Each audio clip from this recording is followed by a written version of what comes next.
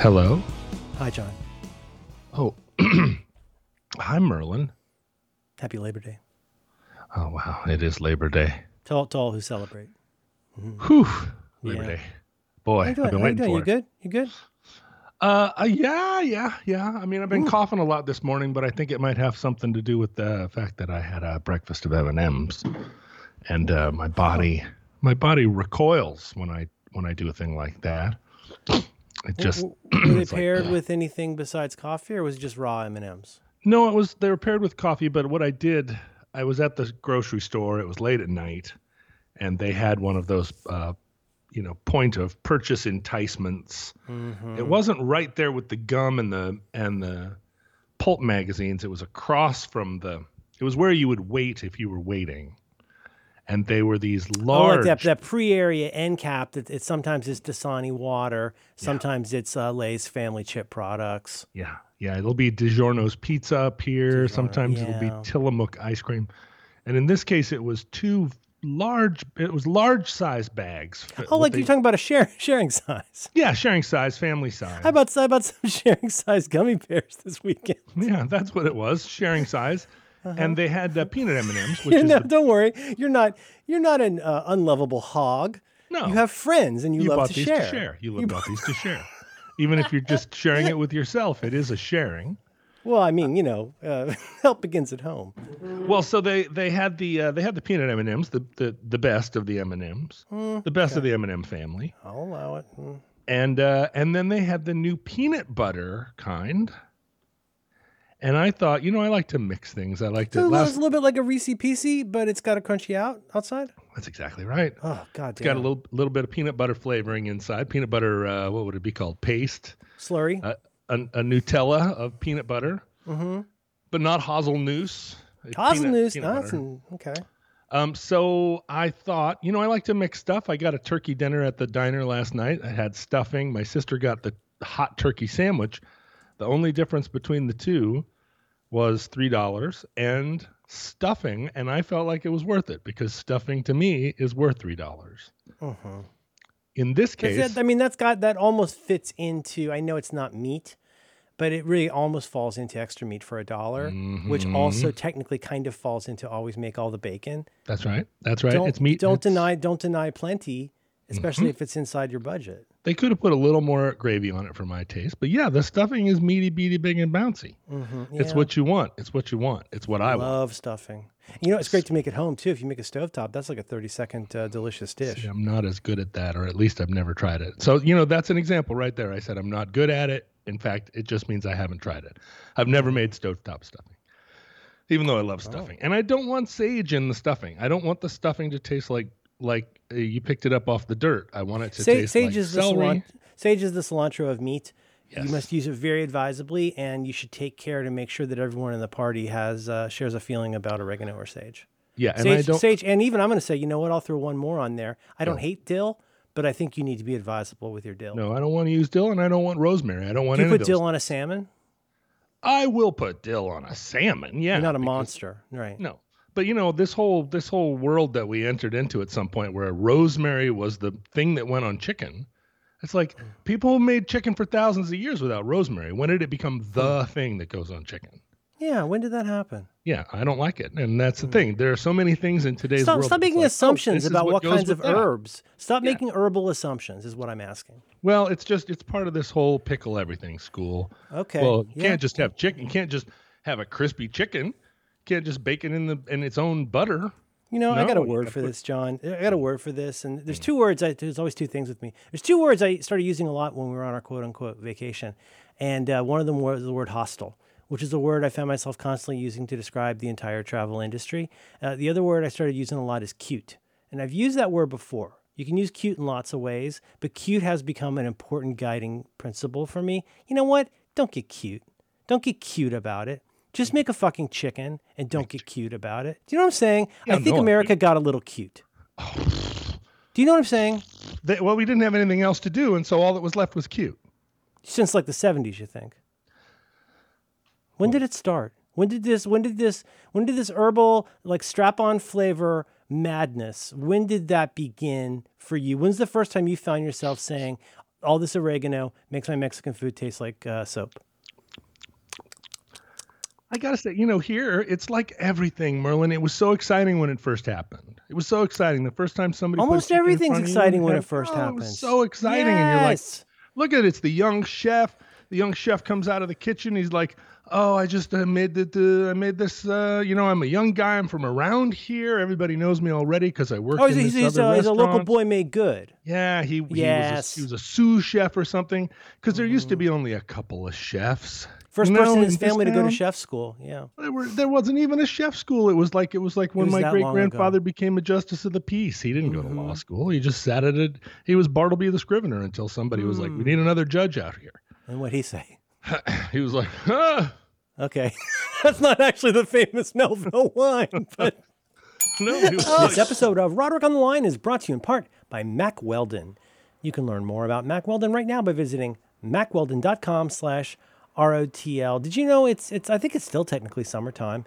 Get your summer on. You need clothes. Please wear clothes. It's so vital that you wear clothes. And right now you can dive into Mack Weldon's swim line with trunk and board short options that are quick to dry and have 4-way stretch fabric. And when you're not in the pool, Mack Weldon's new Maverick Tech Chino short and Radius short are the perfect additions to your summer wardrobe. I need to start saying things like short and pant and trouser. I should start saying that because I think it sounds really classy. The point is that this is going to be perfect for your summer wardrobe, and it keeps you comfortable, so you can confidently power through your most active days. Mack Weldon also has a free loyalty program called Weldon Blue. This is very cool. Level 1 of Weldon Blue, hey, you get free shipping for life. Boom, out the door. Bob's your uncle. And once you reach level 2 by spending $200, you get 20% off every order for the next year. So stay cool this summer and look great doing it with all new collections of men's essentials from Mack Weldon. Summer or otherwise, I got to be honest with you guys. I'm probably the biggest fan in the world of Mack Weldon, and yet I'm desperately not very active. I know you're more active than me, so you'll benefit from this. Me, I love stuff like their long sleeve t-shirt. I have a bunch of those. I do like their underpants. I have their fleece vest. I have all the things, you guys. I wear it every day. So do me a favor. For 20% off your first order, you go to mackweldon.com/ROTL, just like it sounds, and enter the promo code ROTL, just like it sounds, and it's going to get you 20% off. mackweldon.com/ROTL, promo code ROTL for 20% off. They're reinventing men's basics, and don't you want to be there for that? You can tell your kids, I was there. I made it happen. I got comfortable with Mack Weldon. Do it. Our thanks to Mack Weldon for supporting Roderick on the Line and all the great shows. I'll do it. I'll do it. That should be on your family crest. Just the phoneme. Yeah. I remember the first time some guy younger than me. This is it. I remember when there was a guy younger than me that started a restaurant. Okay. Oh. And, because this is going to happen, right? When you're 22, there's very few people younger than you that have started a restaurant. But you get to be 27, all of a sudden there's a 26-year-old. He started his own restaurant. Yeah. We all went. We went all the time. My girlfriend got a job there as a waitress because she was, or I guess, is that place we went to with the benches that one time? No. It was before that. It was a place, and it had some name like the Sea and Cake or whatever it was.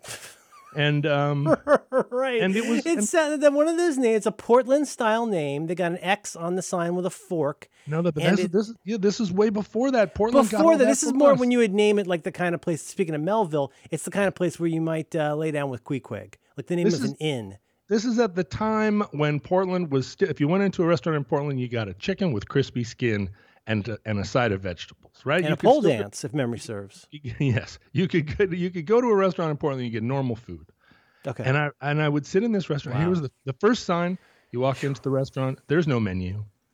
There's a blackboard, and some things written on it. Oh, and they don't. So it's also one of those places. Maybe again, this could be later on. If something costs $12, you just write the number 12. Or if you need to ask, you can't afford it. AQ, yeah, market. But you couldn't read the menu was written on a blackboard in someone's hand. They couldn't read, so the server had to explain it. The server had you look at it and you go, is it? Okay. Well, obviously you love your friends, but like what kind of dishes would the server be explaining to you if you Oh, remember? a lot of seafood. It's one of those like you get the meat, you get the best meat, and then you devise the menu, not the other way around. You don't say Locally sourced, we get whatever's fresh. And somebody today, comes up, backs up the money truck. It's at full this of point, are they leaving off the article and just referring to your friend as chef? Chef is chosen. No. It's all before that. That came much later. This is Neolithic, John. You're going way back. Yeah, this would have been, I don't know, whether they just would have said the guy, the cook. What happened to me? What had happened was, it's also horrible, John. Why does everything have to be horrible? Well, what wasn't horrible about this, about the inciting incident of this story, is that this was at 11:59. They closed this particular grocery store at midnight. I don't think that should be how they run grocery stores, because there's somebody in a grocery store all night. They're stocking the shelves, right? They're in there all night. They're stocking the shelves. Mm-hmm. Most grocery stores, at least around here, used to stay open. They only had one register open. Yeah, they did this in Florida. They did this in Florida, and I could tell the first time I walked in to, not a Jewel, but like, one of the big stores. First time I ever walked in, it was obvious that they had realized something that you realized here, which is we got people here putting stuff on shelves anyway. Why don't we continue stocking like we normally would? And the only difference is now customers can come in and utilize this one lane. Right. You want to? It's 2:00 in the morning. I want a loaf of bread, a quart of milk, and a stick of butter. Stick of butter, yeah. And Diapers, I go right, something like that. Yeah. I go to the place. I wave a hearty hello to all the people who are stocking the Cheerios. Ahoy! I get my things. Ahoy! Right. And I go up and I stand at the register and I wait patiently until the assistant manager, who's stocking the produce, wipes their hands on their apron and comes over and rings me up for these things. It takes 30 seconds to them, and then they're back. What is it? It's not, the electricity's already on. All it requires is you keep the door unlocked.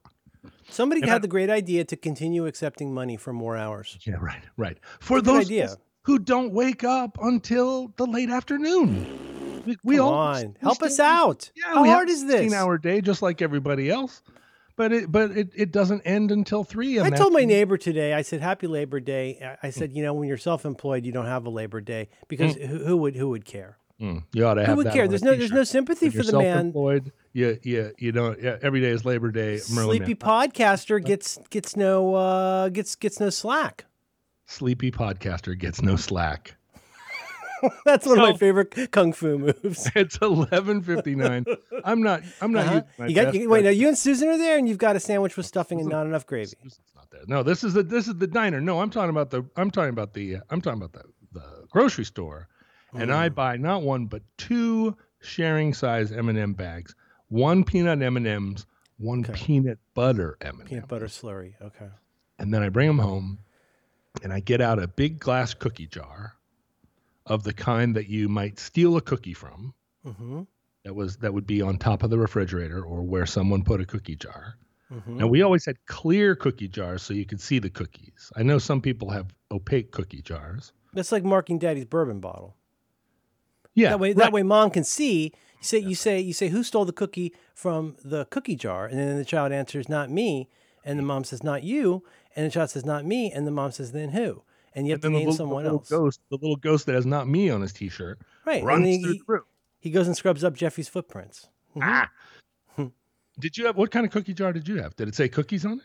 I don't think we had a canonical cookie jar. We had lots of things like that. We had, for example, John, you're going to know this from your innumerable trips to thrift stores over the last 80 years.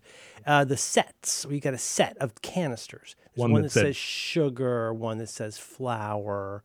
Ludes, diet pills. Yeah, exactly. You'd have those, and they're usually like an aluminum thing that have been in the family forever. We might have things like that. I feel like we did not buy a ton of cookies, and when we did have cookies, they were like a Nutter Butter or something I enjoyed. That would these were made cookies. It was a special thing. My mom would make cookies, and then you have cookies. Yeah. No, I honor it. It's just I don't think we have one of those. Let me just throw this out there. My mom wants everybody to know this, and we're going to get to that in a second because I'm going to start doing a podcast with my mom. But my mom that's a very good idea. Yeah, she's always wanted people to know that the way to get a cookie to stay soft in the cookie jar is not to put more butter in. it's counterintuitively you put less butter in. That is a huge, that's a life hack, and it's a turns out all in one. I had no idea. That's right.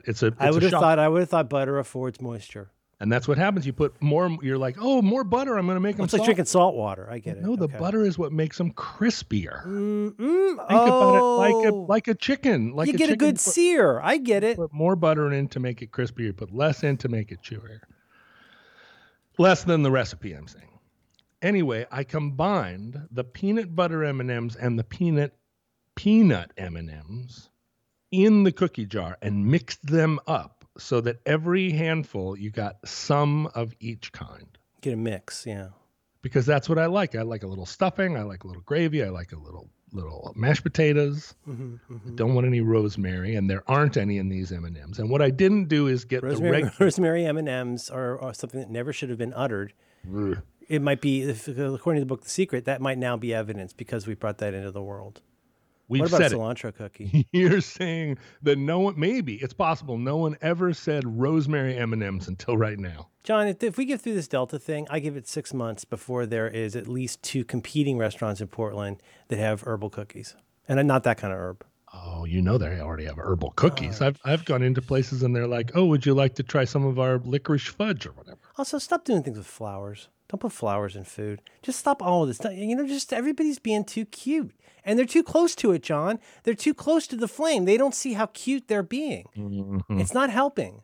Maybe they do. That ice cream parlor in Venice Beach, all they serve is ice cream made out of flowers and laurel leaves and ketchup. Yeah, but that's like Berkeley. I'm glad Berkeley exists, but I don't want everywhere to be Berkeley. Are you glad Berkeley exists? I think it's important. This is what I say to people who are from Berkeley or going to Berkeley. Is I say, I'm glad Berkeley exists because I think we need Berkeley to tell us when we've gone too far. Like if there's not a law that says all dogs can only be served fair trade coffee. Right. You know what I'm saying? The kinds of things where you're like, I don't even know where to begin with you, Berkeley. But I'm so glad you're here. I'm glad you're around. I used to think this about Texas. Bad on me. I used to think with Texas, because do you remember when we were kids? I'm sorry, I'm getting off your story, but do you remember, I say this to people all the time when I talk about how I'm from Florida, mostly, and how, like, when I was a kid, it was Texas and Southern California were the two places where all the crazies were. Texas always seems so big. Texas seems so big, but and I think it's probably what they call the law of large numbers. That's partly why you get so many crazies in Texas, right? And then even in Southern California, in the Manson family, who you got there, Tex Watson. Right, so Texas, but the thing is, I think Florida has stolen their crown, and now Florida is the home of crazy. But I like Berkeley, and it's a lot of fun. But they are awfully cute. In Washington, it used to be Olympia, because Bellingham was always Bellingham. Everything was always everything. Tacoma had a very unique character, and there wasn't anything cute about it. Tacoma had zero cute. If you had cute and were driving through Tacoma, you put it in your glove box until you're on the other side. But Olympia, I get it. It's like how you can in New Orleans, bless their heart, if you have a drink and it's in a cup, as long as you're using a straw, it's not considered an open container. Oh. That's extremely cute, but that's part of the tee-hee fun of New Orleans. In this case, you're saying as long as I can't see you're cute, I'm not going to search your glove box. It's interesting. Open container in that sense, it's open to the air. But when you put your lips on the straw, the drink never touches the air between the bottom of the drink. These kinds of laws can be very strange. I don't know if this is true. I'm not a lawyer, but I remember being told in Florida that when you go out and you buy your 12-pack of Busch, that you need to put it in your trunk, because if it's in the passenger compartment, yes, even in the back seat, that is in violation of some open container adjacent law. Sure, put it in the trunk. But don't put it in the trunk and leave it in there on a hot day. No, especially Busch. Yeah. I didn't go to Texas for the first time until I was in the long winters. And I remember we had a show. It was our first show booked in Texas. We were driving there to meet the band Centromatic in Denton, Texas. We were going to meet them for the first time. We were going to play a show together at the Rubber Gloves in Denton. And we were driving, that was the name of the Cool Bar in Denton. We were driving there and we were coming at it from a weird direction. I think we were coming to Texas from Memphis, maybe. And Denton, if I remember from the Mountain Goat song, that's got to be in West Texas, right? Well, it's in North Texas. It's north. That's a long ass drive with probably not many venues in between. Right? Everything in America is a long drive if you have nothing to think about. I heard that's true in Canada even more. Oh, there's a whole Canada in between the two Canadas. There's a bunch of Canada we don't even know the name of. But in that instance, you drive from Tennessee. You're going to drive. I don't have a map in front of me, but that's going to be a pretty long drive. Yeah, you go through all these Arcalusas and stuff down there. Oh, and Tampolini. The whole way, Kansas Soda. I'm driving along, and I'm thinking back to 7th, 7th grade, right about 7th grade, when Who Shot JR was on everybody's lips. Who shot JR? 1980, 81. Mm-hmm. Who shot JR? Who shot JR? Who shot JR? It was the thing. A lot of people thought it was that one guy, the lawyer-looking guy who's not in the family. I think a lot of people. Did it turn out to be Kristen? I don't remember. Well, see, I didn't. Summer long. This is all. This is post Devil Went Down to Georgia. This would be 1980. Oh yeah, post that. It was post. The Smokey and the Bandit. This was the. But you might still get to watch BJ and the Bear. BJ and the Bear. Culture on the Skids. This is really. I love that band. Okay. And so Dallas was on TV every week, and people were really into watching Dallas. I think I just sang. You sang Raiders of the Lost Ark, thinking I was doing Dallas. Wait, dun dun dun dun dun dun. No, that's Raiders of the Lost Ark. Yeah. How does Dallas go? Don't remember because I didn't watch it because I was against it. I was against it. What about Falcon Crest? Did you watch Falcon Crest? No, because I was against it. I was against it. You're against it. Did you watch Dukes of Hazzard? You watched Dukes of Hazzard, right? No, I didn't watch. Well, I watched a little bit of the Dukes. I think you might be anti-Southern. Well, because my mom was so anti-Southern that I just couldn't. She was against it. She was the South and Bonaparte. Two things. She brooks no country truck. Music. She thought it was hillbilly yodeling. She was just against it. The whole bit of it. Got it. And you know what I didn't realize? I thought that she was against it because her great grandfather fought in the Civil War for Ohio. But no, partly what she was against it for was that her father and her brother and a large portion of her mother's family all moved to the South. Denton forms a triangle with Fort Worth and Dallas. You got Fort Worth and Dallas, which are cheek to jowl, Minneapolis, St. Paul style. And then up north of there, okay, I thought this is where the Best Ever Death Metal Band is from. They are, Cyrus, I'm going to take issue with it, actually. Well, when you punish a man for, I feel like the best ever death metal band is from Finland. Oh, well, this would be the best ever death metal band out of Denton, which is a smaller pond, death metal wise. Right. And then you could get into the levels of death metal. You get into Swedish death metal. Then you drill down into my favorite, which is melodic Swedish death metal. That's where you're getting. We're not talking about church burners here. That's a whole totally different head. Are we not though? Well, I think. You know what? I don't know enough about it to say. There you go. Denton is northwest of Dallas, northeast of Fort Worth, and I would say, I'm not an expert here, that is very central Texas, it seems to me. Yeah, central north, though, because north and east. North of Denton, what is there? What the hell There's is a Denton Chickasaw Nation, Choctaw Nation. It's up in Oklahoma. You got Waco up there. Nobody wants to be up there. No. That's you might as well. You're in Oklahoma at that. Yeah, I think you're probably right. Okay. The thing about, Denton used to be like Boulder used to be to Denver. And the thing is, we say Dallas-Fort Worth, but Fort Worth is way the hay over there. You can see Fort Worth from Dallas. Is that also how Athens is to Atlanta? Yeah, there you go. You're talking about college-ish town, different disposition than its neighbor, or maybe to some extent Gainesville in Florida, a little bit. Yep. Like when you drive out of Gainesville, well, but man? Gainesville, no. See, Gainesville is different because Gainesville does not have a corresponding metropolitan area. True. Okay. Except what would it be? Orlando? No, you're totally right. I just meant like to Tallahassee for sure, and in Gainesville 10 times more. Like you drive out. Here's the area where you can play at the covered dish and buy a futon, and then you drive a few miles, and it's like, well, see, like you're in pickup country, buddy. what happened with Denton vis-a-vis Dallas-Fort Worth is what happened to Boulder vis-a-vis Denver, which is what happened to Athens vis-a-vis Atlanta, which is that at one point, and not that long ago, they were completely separate communities way out. You know, you got out into the sticks. Nobody considered them adjacent, huh? No, because they weren't. Obscurity. They were that away.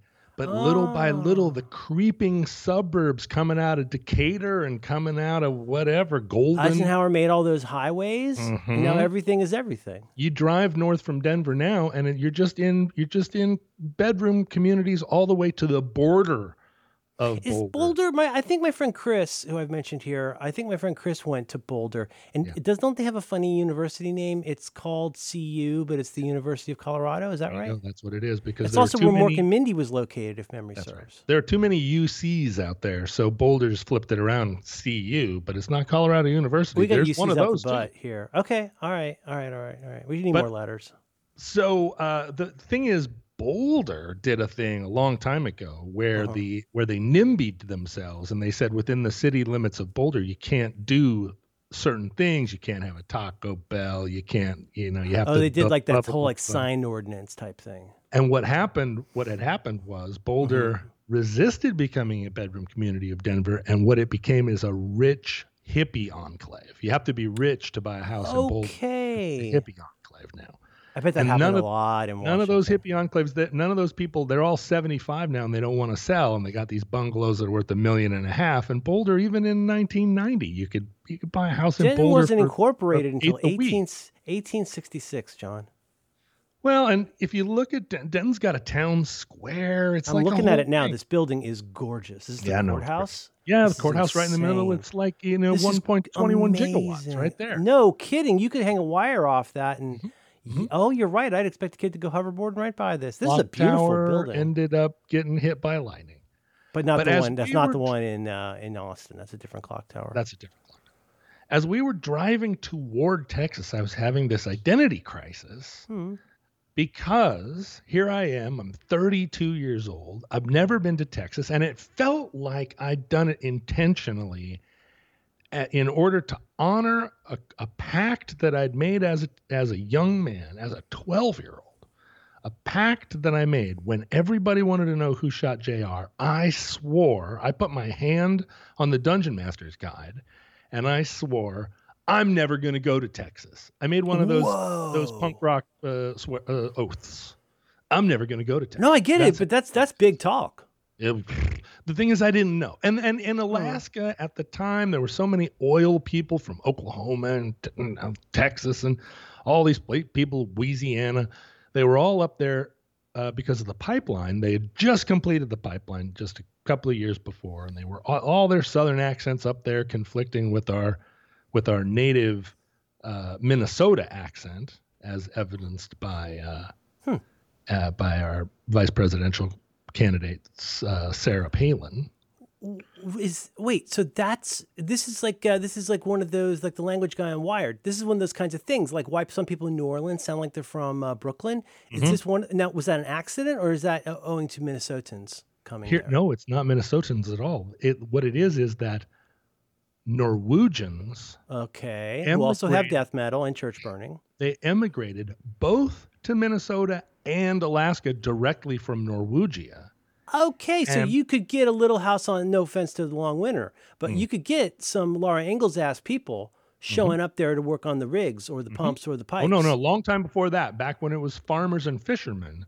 The Norwegians came all the way long time before the Texans, and they were up there in Palmer and Wasilla speaking that like, oh, you sure, you betcha, up there. And this is before Fargo, the movie Fargo, so people hadn't even heard that. They just sound like they're from Wisconsin or whatever. Okay, that's why Sarah Palin talks like that. It's before everything was everything. Let's be honest. This is back when something might be something, but it wasn't that. You would not be exposed. People talk about this all the time. That American accents used to be much more pronounced before the age of radio and television, because you would not be exposed to people from those different places. The Norwegians weren't up there as like some kind of prominent people. They came because they were getting kicked out of Norwegia for, I don't know, some potato famine or whatever. They were just farming people. the people that actually ran downtown Anchorage, they all spoke like they were from New Haven because they were. Okay. It was the Hicks and the hillbillies that spoke like that. And then real Hicks and hillbillies showed up from down south. So I was again, Fair. I was again, Again it. You're again it. You're again JR and again Texas. I was again it all. And I swore in 1980, 81, whatever that summer was, I said, I'm not going to Texas. Take that, Texas. Take that, America. And you would say this to people. When they'd be talking about JR and wondering who shot him. Who shot him? I'd be like, don't care. I don't care so much that I will never go to Texas. Not going to go. And at the time, the new vice president, George Herbert Walker Bush, was quote unquote from Texas, although he was clearly from up. Nobody that runs the CIA has ever been from Texas. That's right. And there was all this Texas talk, Texas. It had moved, the fascination had moved from Alabama, where the bandit was peeling out. And it had moved all the way, or whatever, to Atlanta, right? They were thirsty in Atlanta. They weren't thirsty in Alabama. He had to get across Alabama. That's where he was spinning his tires. Texas. So here we are, long winters. We're driving there. We're going to meet Centromatic in Denton, and I'm saying to the guys out loud in the van, I swore I would never go to Texas. That was an oath I made. Did you feel like you were being disloyal to your young self? Well, it's an oath. I mean, I don't make oaths. Oaths don't expire unless that's a specific codicil of the oath. That's right. The point of the oath is that you say, it's like Jerry Seinfeld betting Kramer about making levels in his apartment. And then when Kramer doesn't make levels, he says, well, the bet's off. I'm not doing it. And Jerry says, that's the bet. Like in this case, that's the oath. That's the oath. The oath is I'm not going. And if I'm 30 and meeting Centromatic, well, bad luck for everybody. And there's not a living soul that even remembers that oath. Like all of those people are dead. Or the ones that are living, they don't remember it. I made it, it was the type of oath that you make standing in the center of a Halloween party. I'm never going to Texas. I totally understand. Because actually, and here's this is the ugly part of this story. I started 7th grade at Wendler Junior High School, and I'd gone to North Star Elementary. Now, what had happened was, my mom, during that time, moved to Alaska, and she moved across Northern Lights Boulevard on the other side of Changing where you go to school? So you got fucked over for junior high and high school? You didn't get to go to the Ozzy Osbourne High School? Well, so that was different. But I mean, I had moved to Alaska. Okay. And I'd left my 4th grade friends, my kindergarten through 4th grade friends down at, back in Shoreline. I'd moved to Alaska to live with my dad. I went to North Star Elementary because my dad lived on the west side of Northern Lights, just north of Fireweed. Okay. My mom moved to the east side of, wait a minute, I'm not making any sense. Not Northern Lights, the Seward Highway. My mom was That's okay. I wasn't going to say anything, but now that makes a lot more sense. Tell me about the Seward Highway. My mom moved to the east side of the Seward Highway, you follow Fireweed across the Seward Highway. She lived right over there on Ingra. My dad lived over on East 24th, which was just to the north of Fireweed on the west side of the Seward Highway. Northern Lights. What am I talking about? Anyway, so now my mom's here, right? So everything defaults to your mom. I was going to North Star, but that would have meant that I went to Romig Junior High, which was associated with West High. But my mom, bless her heart, she moves less than a mile from my dad, but now I'm going to Wendler Junior High, which is associated with East High. Okay. Because I'm on the east side of the Seward Highway. All right. Whew. Oh, to keep track of. They have a lot there for being such an obscure state. They got a lot of stuff. Well, yeah, they got at the time at least 2 high schools. Is it geographically bigger than Texas, John? No. Oh, Alaska? Yeah. Well, Texas seems so big, but Alaska's the largest state of the union. Oh, it's because we've all been punked out by Mercator projections. No, we're still the largest state in the union. Mercator got it all wrong, but we're 2/3 the size of the world. Alaska. You can 2/3 the size. That is really big. It was big for a country, which makes it extra big as an acquired state. You could put the whole world inside of Alaska. There would just be 1/3 of it. You could was put the whole world inside of Alaska, and you still have overlap. room for a second Disneyland and 2 parking lots and a stadium for the Disneyland. like a third, but it's over the edge. It's like putting a pancake on They top. have not found all of Alaska. There are ideas. It's a lot like Canada in that sense. Canada, you think Canada's big? Woof. Alaska, they're still looking for the rest of Alaska. You could put all of Canada in Alaska, and there'd be the size of Alaska left over. That's amazing. That's From big. Alaska. It's difficult to argue with how big that is. You're going to need strong rules about which side of the highway John lives on, vis-a-vis where he ends up being educated. That it makes sense, but that's what an oath is. An oath is a rule. An oath is a rule that we give to ourselves. Well, all of my friends, what I was saying was all of my elementary school friends are now going to Romig. I'm going to Wendler, but those are still my old friends, or at least I kind of thought those were still my kid's been through a similar thing with going to a different middle school than the rest of her friends, and you end up having different groups. It's a whole different culture. You start trying to have play dates with your old friends. It doesn't work out because all of a sudden you look at them and you don't recognize them. And so apart. Somebody from North Star, now going to Romig, invited me to a Halloween party. It was a Halloween party over. I'd never been to their house before. This was like somebody that I knew from elementary school. I didn't know them well enough to have been to their house previously, but now I was getting invited to this party. And I'd made a new friend at Wendler. I'd been there. Well, school starts on Labor Day or the day after. Like this would have been 1980. So 31 years ago today, I started at Wendler. John. 40. Whoa. You dropped a decade. That's called dropping a decade. 41 years ago today, or tomorrow, I started at Wendler Junior High School. I met Kevin Horning. Oh, Kevin Horning. Yeah.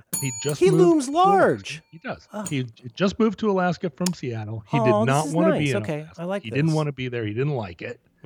He wanted to go back to Seattle because that's where his friends were. Yeah. And his dad had lived in England. He'd lived in England with his parents. And so he knew all this stuff. He'd heard of the Police by this point. He'd heard of new wave music. Like he had all this shit that the rest of us did not have, right? He did not want to be in Alaska, huh?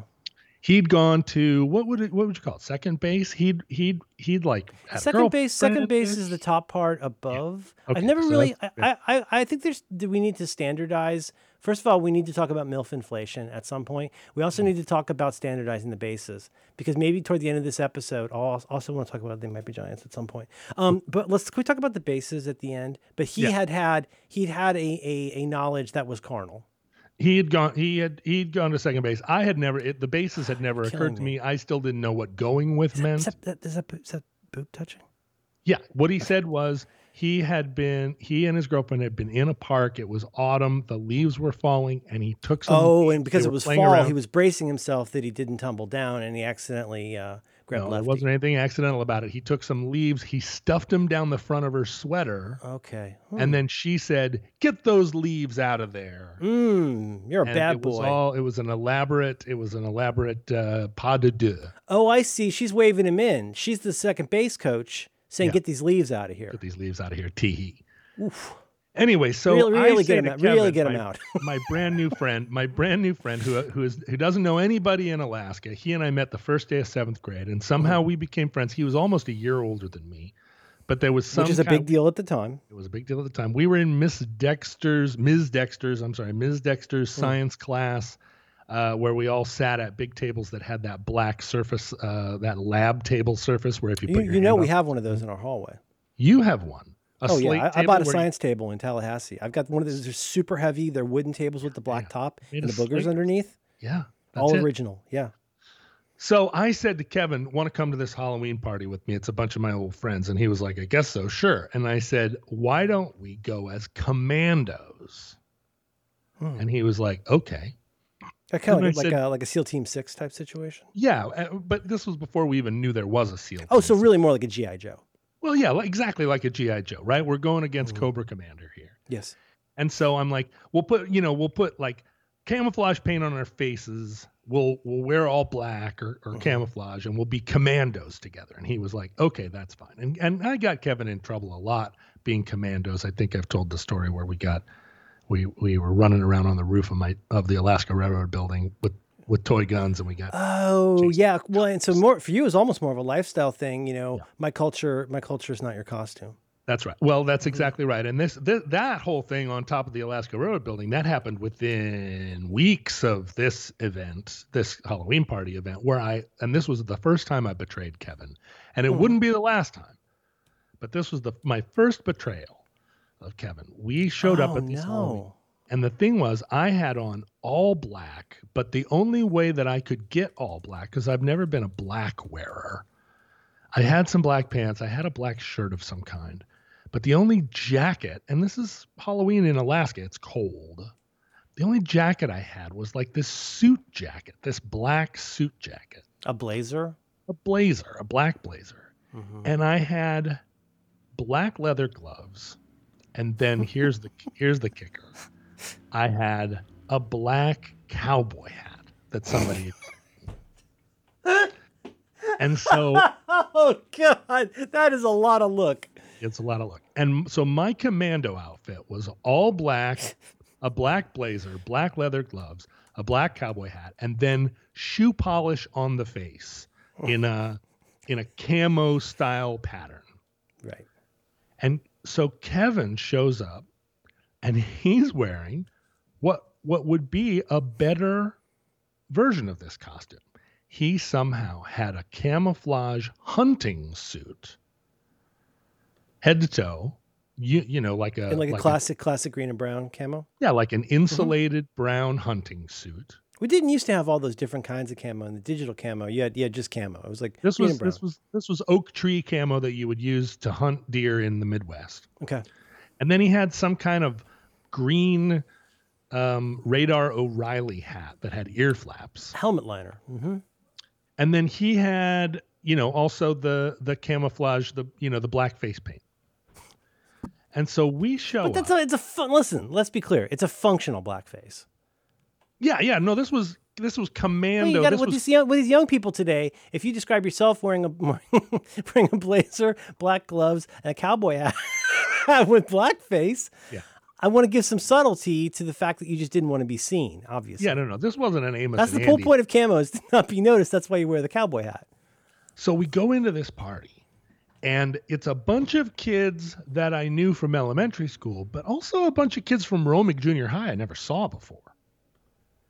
And so that's weird.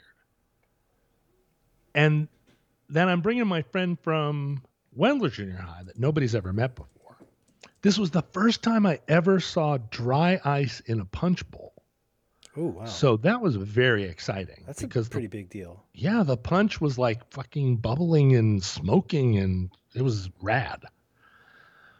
But we're standing there in the kind of the alcove, and it's cold outside, and so everybody, you have to take off your coat and your boots when you come in. We're standing there, and we're just like, oh, and I'm thinking to myself, this was a terrible mistake. Because if it had been just my 6 best friends from elementary school, it would have been really weird to bring Kevin. But in fact, it's 6 to 10 people I knew from elementary school and 10 other kids I've never seen. So did it make you feel bad for Kevin that he was kind of stuck in this odd place, or you felt awkward for you too? It gets worse. Oh, no. Because one of the kids that I knew from elementary school, a guy I didn't like, a guy that he was the kid. So the smartest kid, and by smartest, I mean the one that aced every test in our school, was Dominador Gobeleza. That is a terrific name. Dominador just set the curve. Dominador Gobeleza set the curve. And then right behind Dominador was Lori Basler. The Lori Basler? The Lori Basler. Lori Basler was the second most smartest kid in the class. And she was always chasing Dominador, and it was a fraction of a percentage point, but Dominador just never got a question wrong. Lori Basler, I don't know, every once in a while, maybe she was distracted by the fact that I was sending so many love hearts at her from across the room that it just, not that she would ever notice or look at me, but that just, they bounced off of her and and they caused her to miss one question. She might have noticed something or felt something probably, let's be honest, uncomfortable, but she might not have associated with you. No, she felt a disturbance in the force. Okay. But then, so they were the two smartest kids in the class. And then came me, widely regarded as the most gifted kid in the class. Subtle, but important. Whatever Very that subtle. meant, but it was something that the teachers... It means you're not living up to your potential, I think. That's what it was. The teachers would say these types of things out loud to us. Gifted is just only a little bit better than being called special. It was something. It meant something. It meant that I was, in a way, outside of the problem, outside of the question of who was the smartest kid in the class, who clearly it was Diminutor. But then I was outside of it somehow, over here, the gifted one. And then there was this kid, Matt, who was running a distant fourth. And Matt could not, he could handle Diminutor being the smartest kid. Because how are you going to touch Diminutor? You can't get, he never gets anything wrong. Was he okay with Laurie being number 2? Oh yeah. Well, that's the thing. You can't fight. You can't argue with Laurie Basler because she's incredible. Laurie Basler can, anything she touches turns to gold. Diminutor's just flying. Yeah, Diminutor's like a SR-71. And the thing is, Diminutor, the sweetest kid too. See, that makes it harder. But what about that white ribbon gifted kid? Well, that's the problem. And I was, when I showed up in 5th grade, I was the new kid. I'd come from Seattle. And so Matt had always been number 3 and he was comfortable with that position. You came at the king. You didn't even know it. Well, and so I'm in the room, right? And Diminutor's got no beef with me because Diminutor's a golden child. He's also very beautiful. He has nothing to worry about. No, I'm fine. He's like, and the thing is, he's like, oh, you're the most gifted one? Great. Cool. Whatever that means. You can draw or you can cut stuff out or you remember things, like that's fine. And Laurie, she had no problem with me because, here I was. What was I? I was over here. And your mind bullets were bouncing off her. I'm just, and the thing is, if Laurie had told me to go put my head in the toilet, I would have done it. Well, I mean, it's Laurie. Come on. But no, yeah, that's right. But no, this kid, Matt, all of a sudden, he's aced out, right? What is he? He's a white ribbon now. He's not a blue. He's not a red. I would go further. I think. I think at this point he's the runner up, and I think he's descended to participation award level. And so he's always. And he knows it. He probably knows he's smart enough to. He's not smart enough to be in the top 3, or top 2 plus 1, but he's smart enough to probably realize that he's been aced out by John Roderick. Oh, it's not a question of smart. He feels it because it's like the teacher goes, okay, well, how about Diminutor, Laurie, and John over here, and then whatever, you, and you. And he's just like, what? He's Fredo. He's totally Fredo. He's Fredo. Yeah. Oh, poor guy. And so, but he is one of these guys. He deserved it, right? Because he's treacly. He tries to make alliances. He's always trying to undermine. Yeah. Basically we turned him into Fredo, or maybe I turned him into Fredo. But I don't care because I'm new at the school. I'm just like, I don't know. It sounds to me like you're more like Tom Hagen in a lot of ways, where you're very highly respected, but you're not really. You're in the family. Like honorarily, but you're not a wartime consigliere. Well, but that's the problem. I'm not, Tom Hagen takes orders. I didn't take orders. He's Dutch Irish. I'm just out here, I was like, I'm floating by, right? I'm like, his father and I were in the olive oil business. I'm somebody else. So we German Irish, not Dutch Irish. What kind of craziness am I talking here? We were Dutch Irish. Yeah. Those two. Dutch Irish. Oh, can you imagine that? The Dutch over here, the Irish over there. They never meet in them. The super tall and the super small? No. Always after me, Lucky Charms. The Dutch and the Scots, sure. Dutch Scots. And the Scots and the Irish, it's the Scots. They're the place where the Dutch and the Irish meet. Okay. I'm standing in the doorway of this party with Kevin. We're kicking the snow off of our boots. And Matt comes over in a way. I already hate Matt. And the thing is, he's going to Romig now. I'm no longer a threat to him. Yes. I'm over. I'm at Wembley. It's time to mend our fences, Matt. What's going on? What are we doing here? Well, and he tries to mend fences. He looks at me. He looks me up and down. And he goes, oh, are you JR? Oh, shit, dog. He said, wait. So you guys walk in. You're kicking the snow off your boots, the boots off your feet. You're coming in. And Matt goes out of his way. Matt, who has no reason at this point to cause any kind of dust up with you. He comes up and he says, "Are you JR?" Now, he doesn't know. He doesn't know what's going on. I've got a cowboy hat on, and it's 1990 or it's 1980. Yeah. I've got a cowboy hat on. Of course I'm JR. I got black leather gloves. I got a blazer on. Did you think of pivoting to Commando JR for even I'm a minute? 7th grade JR. Okay. And I look around the room, and everybody, this is a 7th grade Halloween party. This is the year that people stopped wearing costumes and started wearing costumes. It got cute.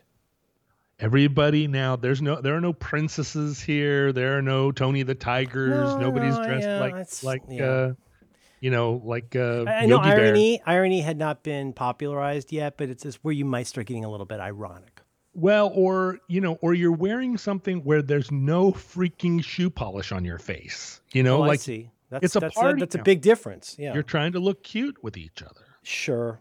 Right? And the costumes are like trying to be cool. Like I'm sure there was a Luke Skywalker or there was some, but you're not wearing a helmet because it's a party and there's punch and maybe the lights are going to go down and people are going to kiss. And it's just like, it's changed. Mm-hmm. Things have changed. Nobody wants to kiss a man in blackface, except maybe another person in blackface. Well, so here's the betrayal. This is the first betrayal of Kevin. The first time I ever betrayed Kevin, and not the last. Shit. Okay. I went into the bathroom. I washed off the face paint. Came out, and I was JR.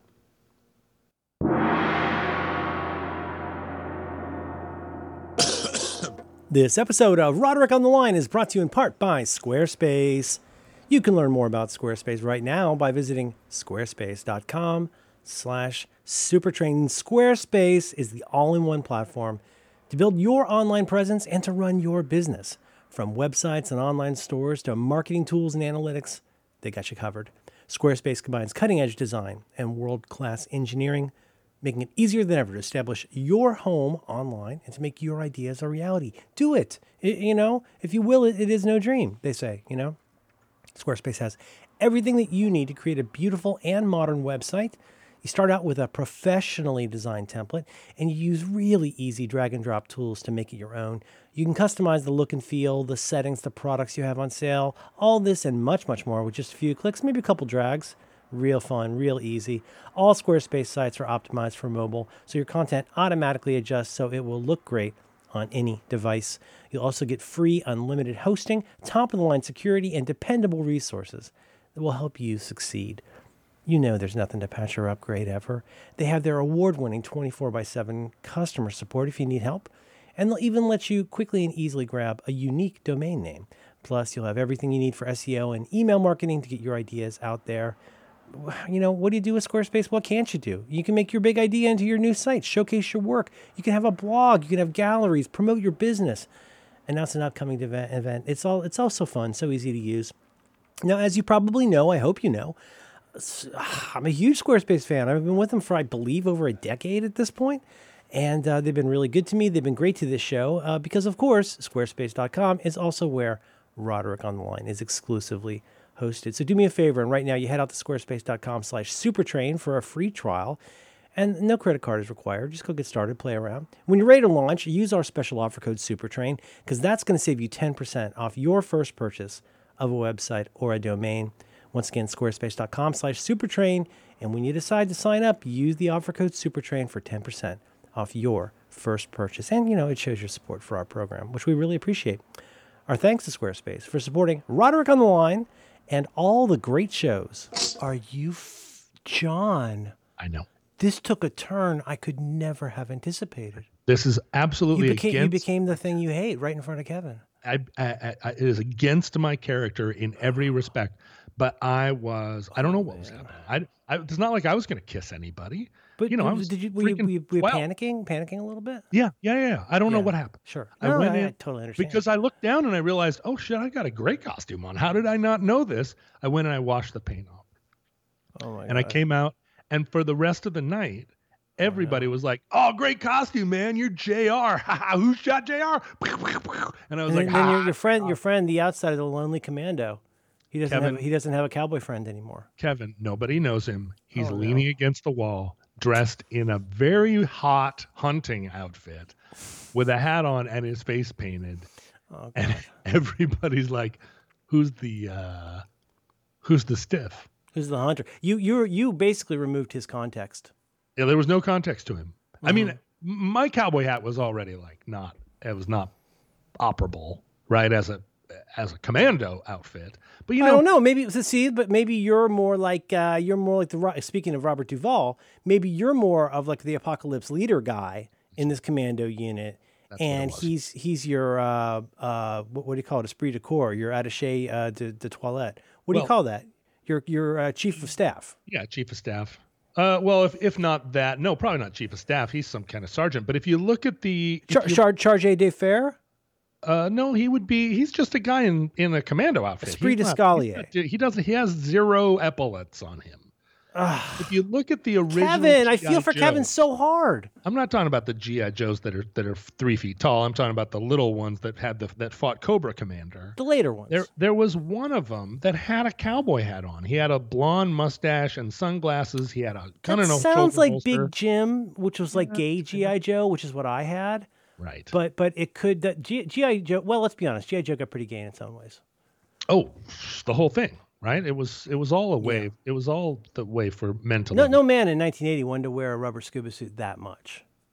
Unless you were scubaing, but this was not. That would have been even weirder. But see, that's in the same way that you were cover for his commando. I think GI Joes, if I could say, and I'm not yucking on a yum or kink shaming, but like I think he found the career that suited his lifestyle, and good for him. In Kevin's sense, he was a very good sport about it, but there wasn't anything he could do. We got dropped off at this party, right? I understand. The grown-ups were coming back. This was before you could just go to the phone and call your mom. Or that would have been the least cool thing he could have done. So he just sat and took it. He just took it. He was truly a commando in some ways at this point. Probably, I bet he was closer to what his costume was the shape that it was throwing.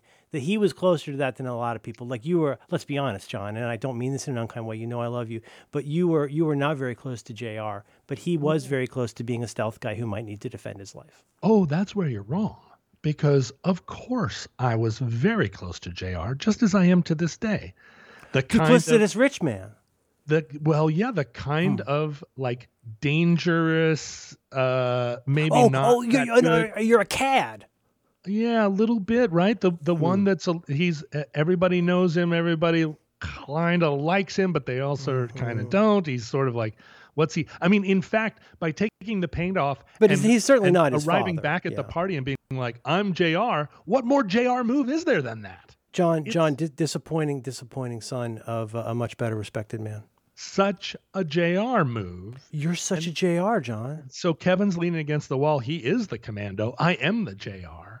Oh, God. I've betrayed my friend. And I was kind of the hit of the party, like, ha, because it's something everybody could interact with. John, you went to that party thinking you were one thing, but just based on the unkind words of your competitor, Matt, now you're suddenly weirdly relevant in a way you probably weren't most of the time. Matt was trying to cutsle up to me. He gave me the greatest gift of the night. Matt. He was cutsling? He was truly trying to mend a fence? He's cutsling because he's like, if I am friends with you, then I get some of your reflected glory. It's one of those. See. Number 4 wants to claw his way back up. I get it. Okay. But in this, and the thing is, he's in junior high. He's not even number 4 anymore. As soon as you go to junior high, right? You always thought you were number 1, 2, 3, or 4, and now you're no. That's like thinking you're the cutest M&M. Well, you're an M&M. Get in the jar. You're an M&M. Get in the jar. I walk out of that party, and what I learned, what was the most JR about me was I had betrayed my friend. Oh shit, dog! And he said, "You might have been needing some shooting at that point." He said it to me. He was like, "You abandoned me." Oh no! Did he say it at the party? No, he said it to me as we were driving home, and I was like, "You're right, I did, and I have no excuse." And this was the beginning. Kevin and I are still friends. We talk on the phone. And I still have never repaid him for that. One of the things. And you implied, John, that this was the first, but probably not the last betrayal of Kevin. That's right. And the thing is, if somebody gave me $100 million right now, if somebody listens to the program that ended up, they're about to go public with their $1 billion company, and they give you 100,000 and me 100,000 shares. No, I think for your project, it's important that we get this fixed. Well, the thing is, I will want to hear about future betrayals of money. Kevin. If I get that money, the first thing I'm going to do is set a little bit of aside, enough to really change his life, and just send it to Kevin because I owe him so much, all the way back to this 1980 Who Shot JR. Oh, you're going to apologetically Publishers Clearinghouse him. Like, you show up with some balloons and a novelty-sized check, and you say, Kevin, I know I need to make good on a lot of betrayals, but let's go back to October of 1980 and the first time I JR'd you super hard. And there are this is the other thing. My initials are JR. My initials are JR. Your initials are and JR. So You're JR. You are JR. You're literally JR. I'm freaking JR. I was already JR. Everything just happened, right? I'm JR. Man. I was JR. So I've done this before over the years. I have sent Kevin gifts, surprise gifts that were maybe a little too much. Because I've betrayed him so many times over the years. There are just all these little things and little gifts aren't going to do it. I'm going to have to give Kevin $5 million one day. And he doesn't want it. He's not asking for it. Yeah, but it may not be for him. It's kind of for you. Well, that's exactly in the right. sense that, like, you're not going to get that money. You go to patreon.com/John Roderick. But the point is that you're going to set up some kind of a trust. What do they call them? Non-cancelable trust. You set up some kind of a thing that says, Kevin, this is here. There's going to be more things in the future that neither of us know about. But let's begin paying down the first betrayal of Kevin with this amount of money. And it helps me. It's going to be for his kids, right? I'll put a trust. Does he have kids? I'll say, this is for your kids. He's got a couple of. Have you betrayed kids. Them, John? JR? No, I never have. And this is the thing. I'm never going to be able to make it up to him for abandoning him in that party, but I will be able to put a trust together for his kids.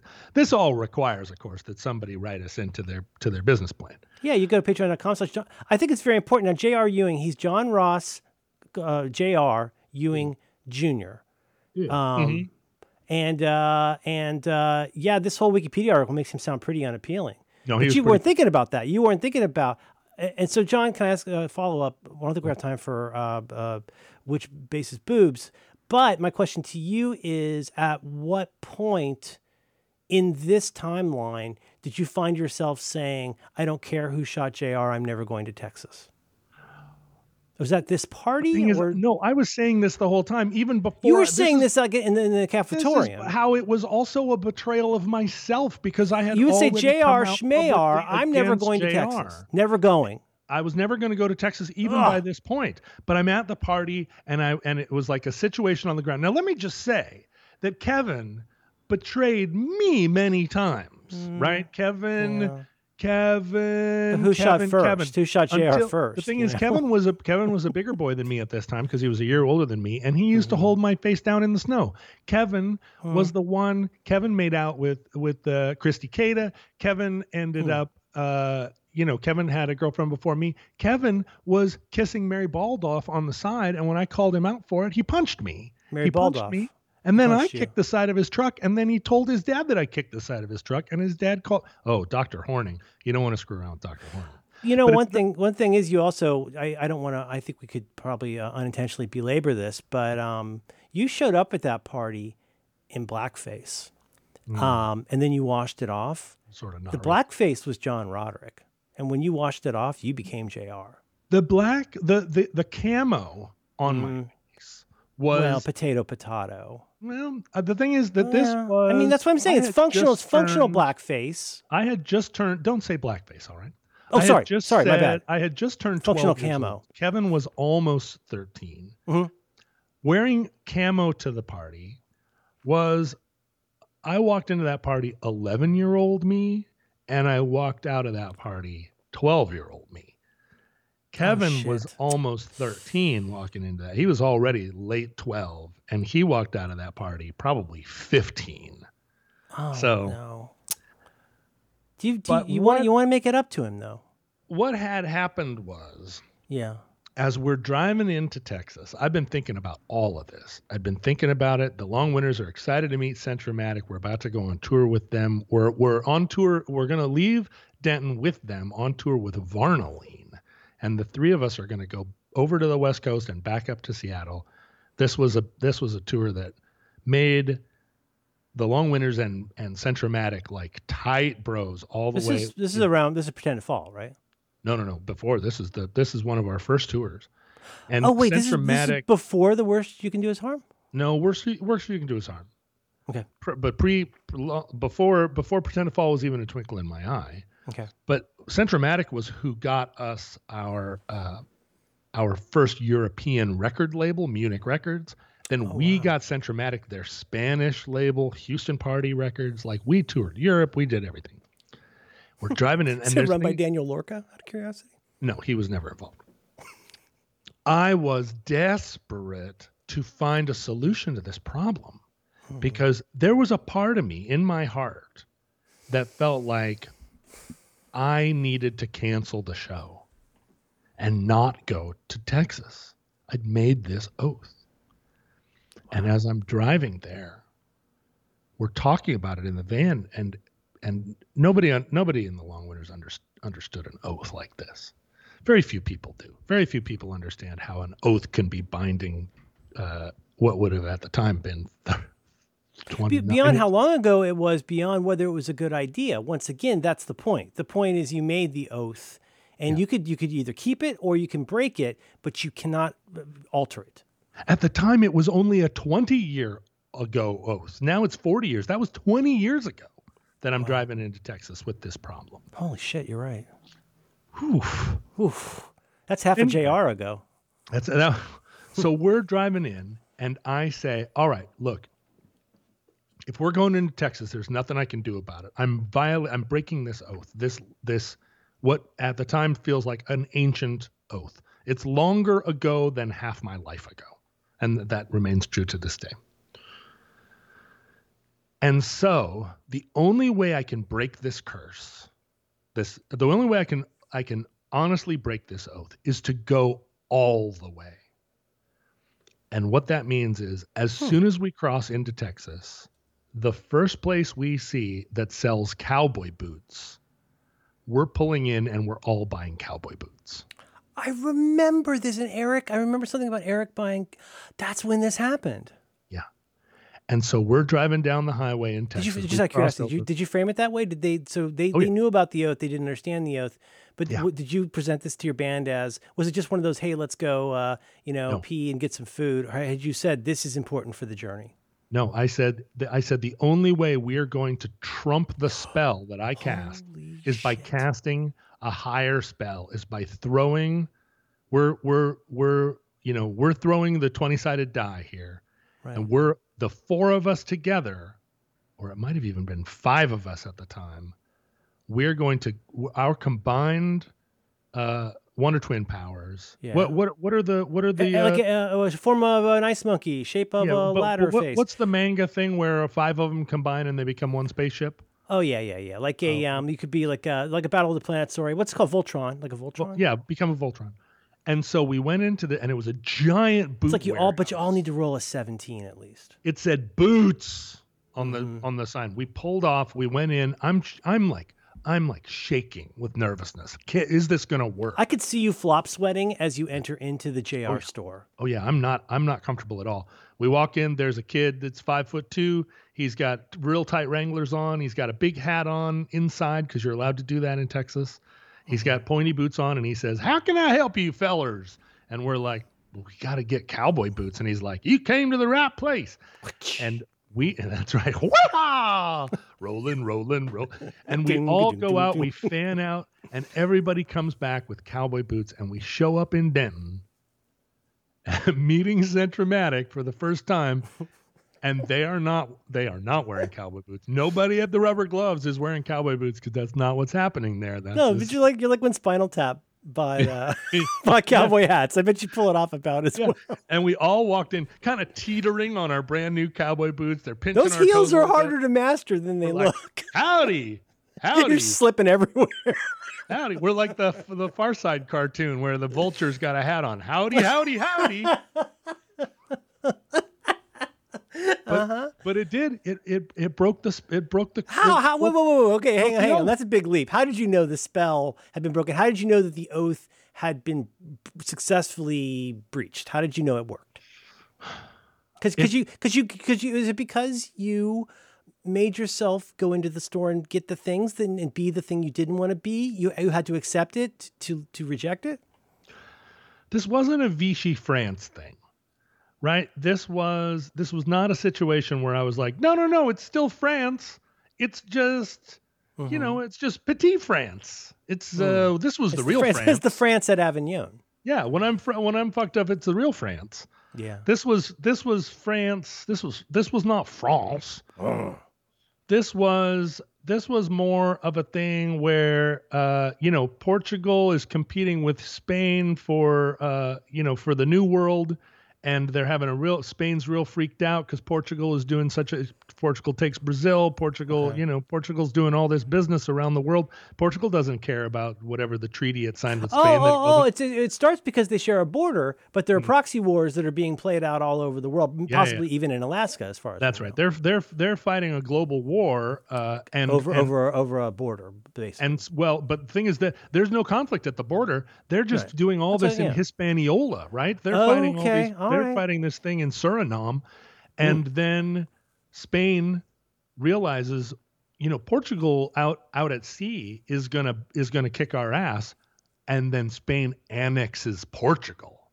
So Portugal's out kicking their ass in Cuba, but then Spain comes across the border, and they're like, "Guess who's part of Spain now?" Oh, not so fast, Portugal. That's right. So Obrigado. So that's a thing where the Portuguese didn't see the real story. The Portuguese are out here. They're thinking, "Ha ha ha! Look at us. We're in the Dutch the JR was Indies." right under their nose. Yeah, and that's right. And Spain comes in the back door, and they're like, "Actually, hey guys, the story goes like this." Right. So it was on my oath, on my honor, to help other people and obey the law of the pack, I came in the back door of the oath and said, "Yeehaw!" Whoa. Nobody would have expected that. Nobody expected it, right? Even the oath didn't expect it. I basically took off the paint and became JR again. Oh, shit!